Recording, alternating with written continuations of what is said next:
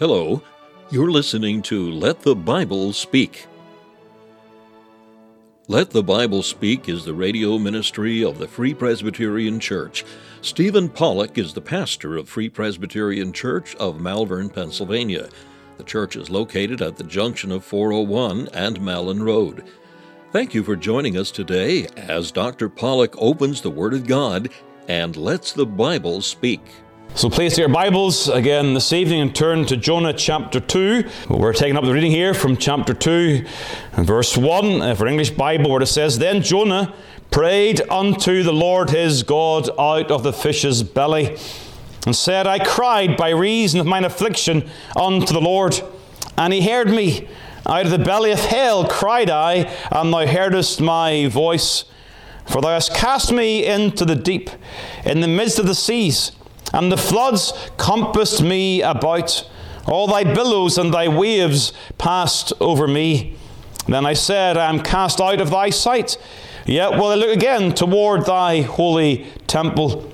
The waters compassed me about, even to the soul. The depth clothed me round about. The weeds were wrapped about my head. I went down to the bottoms of the mountains. The earth with her bars was about me forever. Yet hast thou brought up my life from corruption, O Lord my God. When my soul fainted within me, I remembered the Lord. And my prayer came in unto thee into thine holy temple. They that observe lying vanities forsake their own mercy. But I will sacrifice unto thee with a voice of thanksgiving. I will pay that I have vowed. Salvation is of the Lord. And the Lord spake unto the fish, and it vomited out Jonah upon the dry land." Amen. This is the word of the Lord, and we trust that a blessing to your hearts again tonight. Just at the outset of tonight's message, we should acknowledge that Jonah is a clear type of Christ in his burial here in the fish's belly, and then in his subsequent resurrection. The Lord Jesus shows that very, very clearly. Again, Matthew chapter 12, it says, "For as Jonas was 3 days and 3 nights in the whale's belly, so shall the Son of Man be 3 days and 3 nights in the heart of the earth." And so we do acknowledge that when you study Jonah, you've got to take the time to see and consider the various ways in which Jonah would point forward to Jesus Christ, our Lord and Savior. But at the same time, we realize that with all types, the types do not run through all the way. Again, we could say that for Jonah to say that the great tempest comes upon the mariners for his sake, well, of course, we know that Christ did no sin. And so whilst we see typological significance in Jonah, at the same point we shouldn't forget that we're dealing with a man here. And we're examining the Lord's dealings with Jonah as a man. We might call him a backslider. We might refer to him as a man rebelling against the Lord. And clearly he's a man being used of God. He's a man that walked in communion with God. But as we see him in Jonah chapter 1, we see him as a man running from the face of God, rebelling against the Lord's good and perfect will for him and also for the Ninevites. And so when you come to chapter 2, in light of that background of rebellion, we should see that chapter 2 shows the prayer of a penitent man on the road to recovery. Where we're seeing his repentance here in many, many ways. And we're seeing coming back to the way of obedience. There's a recovery to communion with God. A recovery to service. Not a recovery to perfection. Again, it's worth remembering that perhaps in personal dealings you may see someone who fell away from the Lord, who comes back to the Lord and is restored, and we immediately expect perfection. Well, that wasn't the case for Jonah. There was a sense in which he's back walking with the Lord, and yet there are still things that he has to deal with. Now, there are different ways to organize the thoughts here. When you look at these 10 verses, you could certainly see thoughts of lessons of afflictions, lessons on prayer, lessons on restoration. All manner of things would come to the surface. But I want to look at these verses, particularly around the phrase in verse number 7. My soul fainted. And I think in some ways, when you see verse 7 and the fainting of Jonah's soul, there are lessons that come in light of that I think are edifying for us in our own particular circumstances. Jonah's soul fainted. Again, that word fainted is a pretty vivid word. Again, in the original, is used of Laban's cattle in comparison to Jacob's cattle in Genesis chapter 30. And the word feeble is used there. Laban's cattle were more feeble than Jacob's, and so you get a sense of physical weakness. It's also used in Lamentations regarding the sucklings who are swooning. It's used as swooning, and also fainting for hunger. And so you certainly get this idea of weakness attached with this word to faint. But the weakness is in part because Jonah is covered over. And that's the other way this word can be translated. It has this sense of covering. Hence, it's otherwise translated with the word overwhelmed. And that's how we see it particularly translated in the Psalms. Again, people rightly observe, we'll say more of this later on, they rightly read Jonah chapter 2 and they wonder which particular psalm is Jonah referring to. The language is so much like the language of the prayers of the psalmist. You get Psalm 62, from the end of the earth will I cry unto thee, when my heart is overwhelmed. Lead me to the rock that is higher than I. The heart overwhelmed in Psalm 61 and the verse number 2. Also Psalm 77, I remembered God and was troubled. I complained and my spirit was overwhelmed. Again, the sense of this word being used in connection with times of tremendous trouble. It is in Psalm 102 referred to as a prayer of the afflicted when he is overwhelmed and poureth out his complaint before the Lord. I heard some of you men joking this evening about complaining. And yes, we're slow to complain to each other, but we should certainly feel free to bring our complaints to the Lord. Those things that burden and trouble our souls, so much so that at times our complaints lead to the point that we are overwhelmed. Psalm 142, my spirit was overwhelmed within me. Psalm 143, therefore is my spirit overwhelmed within me, my heart within me is desolate. And so you get the sense of an overwhelmed heart that is faint and weak, desolate. And these words, they all come together in Jonah's experience. He's overwhelmed in his afflictions. And in light of his afflictions, he finds his heart weak and desolate before the Lord. It is a picture of a child of God in extreme circumstances. He's at the end of his strength and he's overwhelmed by his trouble. And so to begin with tonight, as you think of this theme of a fainting soul, note first of all the reasons for his fainting. The reasons for fainting. First of all, we should note that he faints because of the depths of his afflictions. And again, depths, I think, are a very appropriate way to describe his afflictions. He's overwhelmed. In fact, when you look at the text, you'll see that words are used that have this idea of overflowing and over-encompassing him in his condition. Jonah chapter 2, verse number 3. For thou hast cast me into the deep, in the midst of the seas, and the floods compassed me about. All thy billows and thy waves passed over me. See the language of afflictions here in very pictorial language of the waves coming over his soul as they came over his head physically. It is a sense of this all-encompassing trouble that Jonah is experiencing. Verse number 5, the waters compassed me about, even to the soul. It's this recognition that the afflictions he's suffering here aren't just affecting his body. He's not just feeling his ears heavy with the pressure of the water. He's feeling his soul weighed down as he finds himself going deeper and deeper into the depths of the sea. Verse 5 again, the depth closed me round about. The weeds were wrapped about my head. And yet he's saying these things are true for his soul. He goes down to the bottoms of the mountains. Again, he's crying out to God in the depths of these afflictions. He describes his place as being in the very belly of hell. Hell, there is the word Sheol, likely refers to the idea of the grave. He found himself so overwhelmed that it is at the very point of death. He's in death itself. That's how deep his afflictions are. But David, again, shows us that this experience is not just for those in the belly of the fish. So you might think to yourself here, well, I can understand why Jonah feels as he does.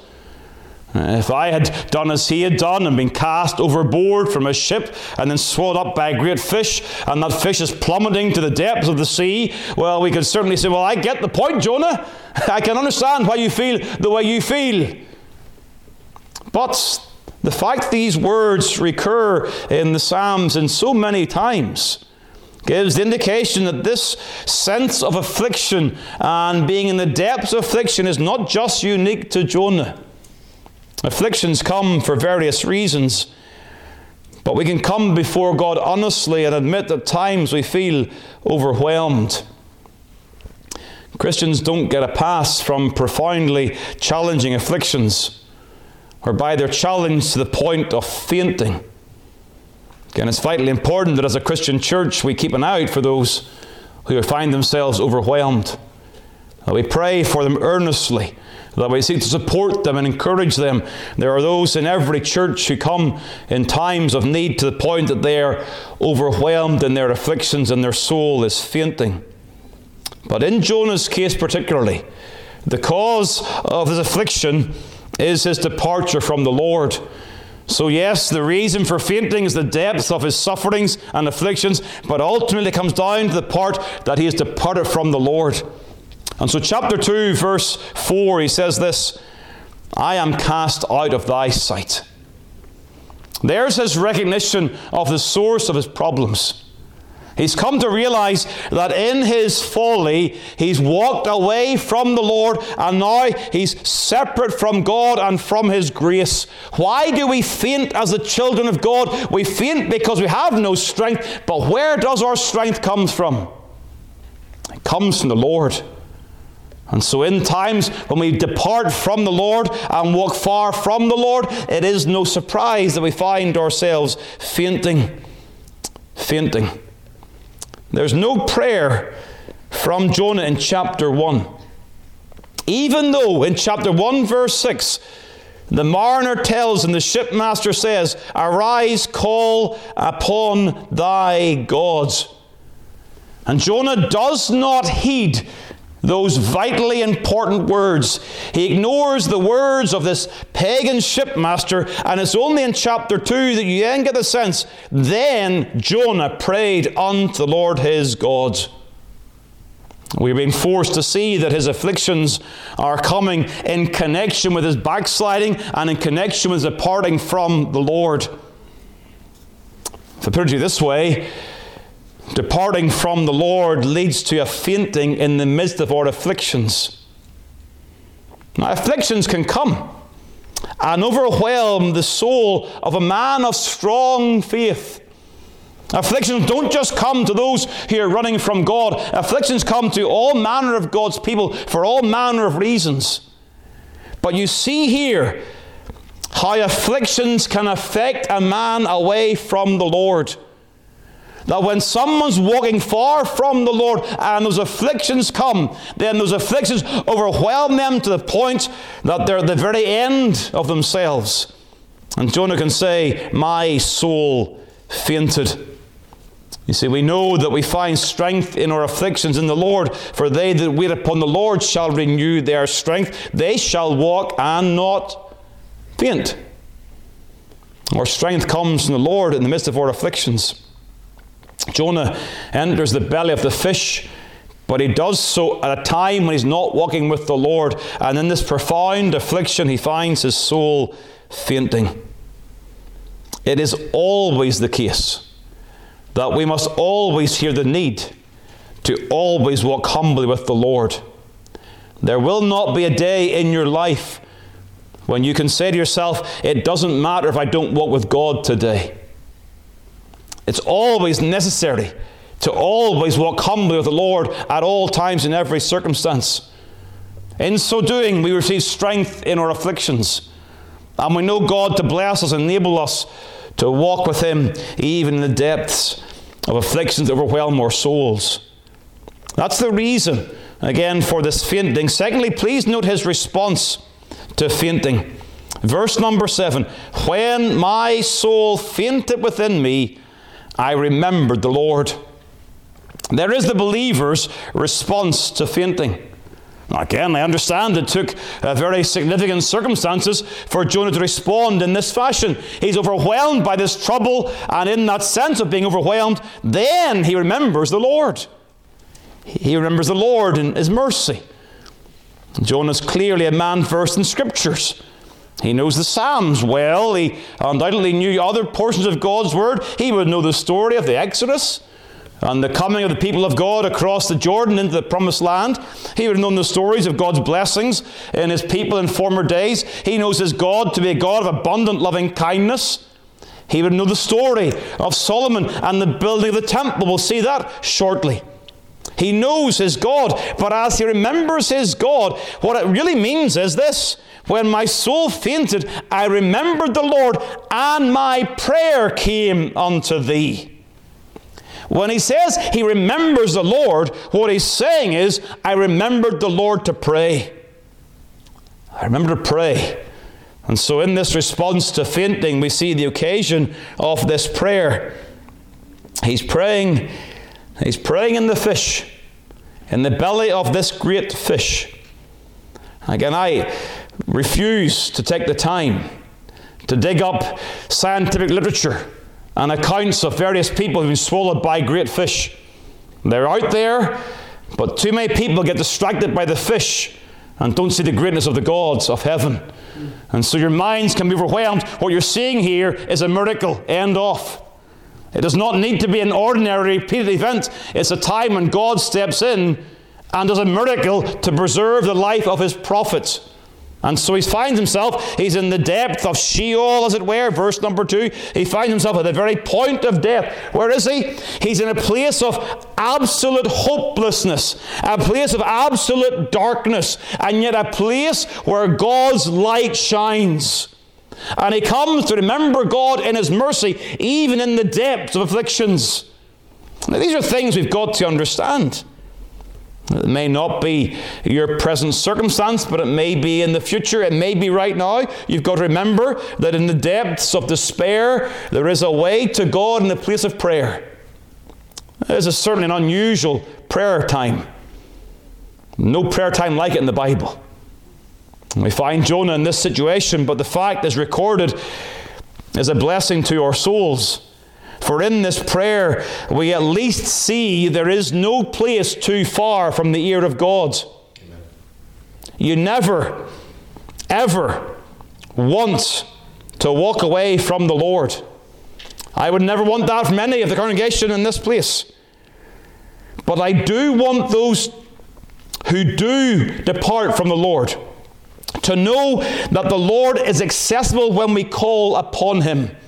This fine balance as a pastor, you're continually trying to encourage people, don't fall back into sin, don't fall away. And then you want to encourage them, but if you do, your prayers can still get to God no matter how far from God you go. But yet you don't want to encourage them to go away from God and test God in that sense.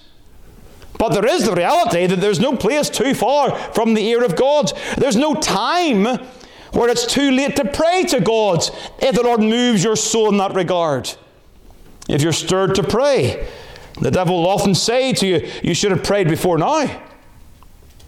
Jonah's at the very end of himself. Can't get any worse than this. And he's still able to get to the ear of God. To put it another way, you can't sink too low for prayer, to call upon the Lord.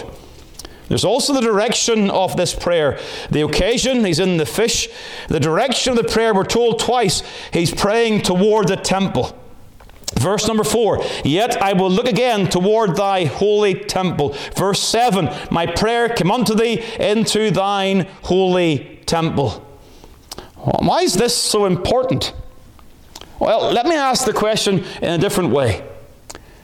What hope does Jonah have that God will hear his prayer? He's there due to his own sin. It's his own fault. And I've no doubt the devil could say to Jonah in that situation, you've no right to pray right now. You are where you are by your own stupid actions. How dare you pray to God? Could also say that he's there due to God's sovereign chastening. He says that explicitly, verse number 3, saying to the Lord, thou hast cast me into the deep. Not the sailors, but the God of heaven. You've cast me into the sea. The lot fell on me. You sent the storm. The reason I'm in this fish right now is in God's sovereign will. Why pray then? It's God's will that I'm here. Again, some people take that wrong view of providence. They look at their circumstance. They say to themselves, well, I'm suffering because of God's sovereign will. Therefore, I should not pray to be released from my suffering. No. Jonah's showing us here it's entirely appropriate. Though he's in this difficulty because of his sin, and though he's in this difficulty due to God's sovereignty, yet it's still right to pray. But why does he hope in his prayer? Because of the temple. Looking to the temple is what gives him hope in his praying. See, the temple here, and praying toward the temple, takes us back to 1 Kings chapter 8. Now, it's a very interesting study to see how often 1 Kings chapter 8 and the dedication of the temple occurs in later history of the people of God, for the captivity, for here in Jonah's situation, because as Solomon dedicates the temple, he says several times that God's people in various circumstances will pray toward this place.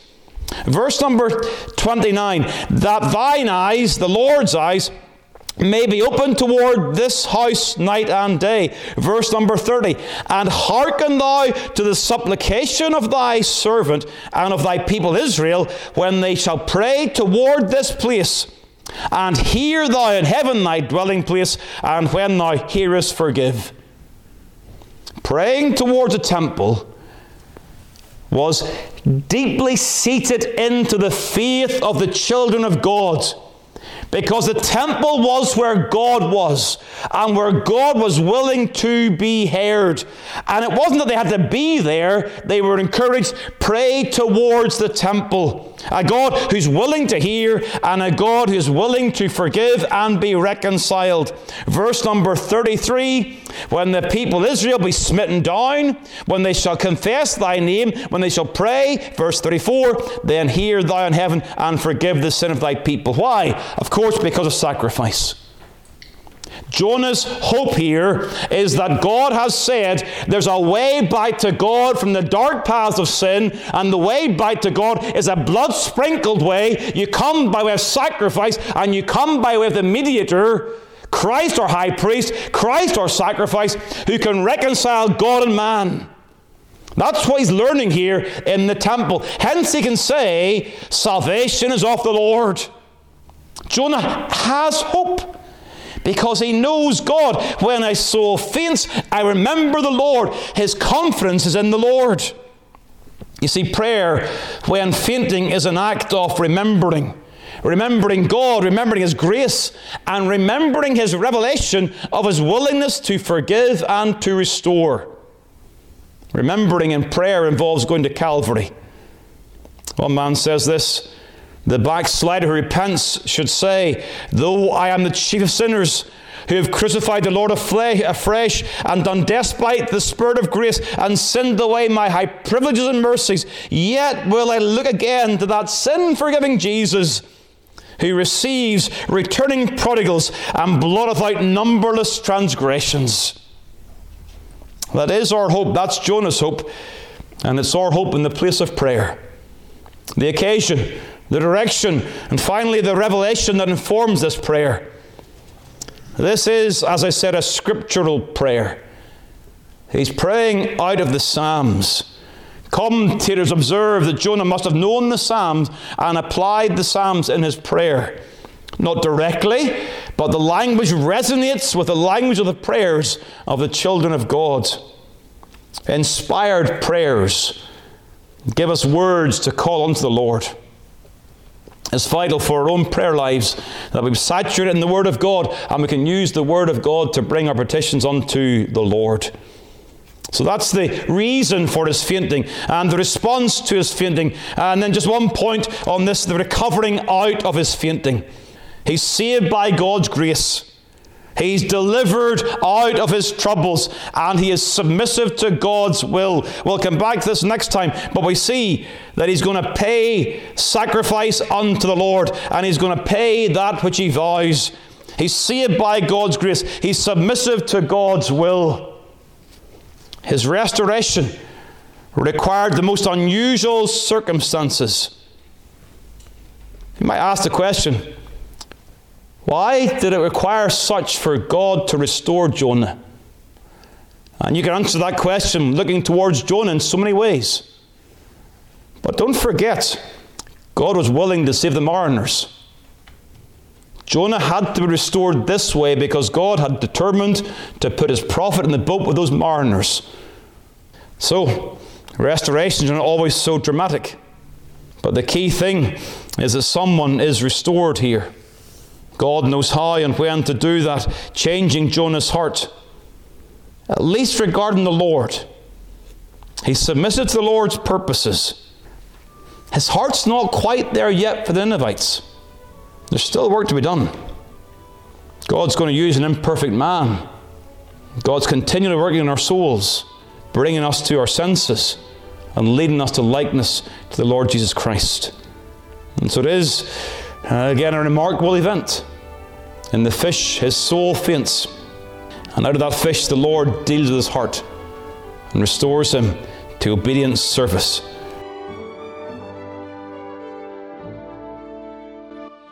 Thank you for taking the time to listen to this episode of Let the Bible Speak from Malvern Free Presbyterian Church. If you'd like more information about the gospel or the church, please call 610-993-3170 or email malvernfpc@yahoo.com. We extend an invitation to all to join us as we worship the Lord each week. You will be made very welcome. The church is situated at 80 Malin Road, Malvern, Pennsylvania, at the junction of 401 and Malin Road. We meet for worship on the Lord's Day at 11 a.m. and 6 p.m. A Bible study and prayer meeting is also held on Wednesday evening at 7 p.m. We preach Christ crucified.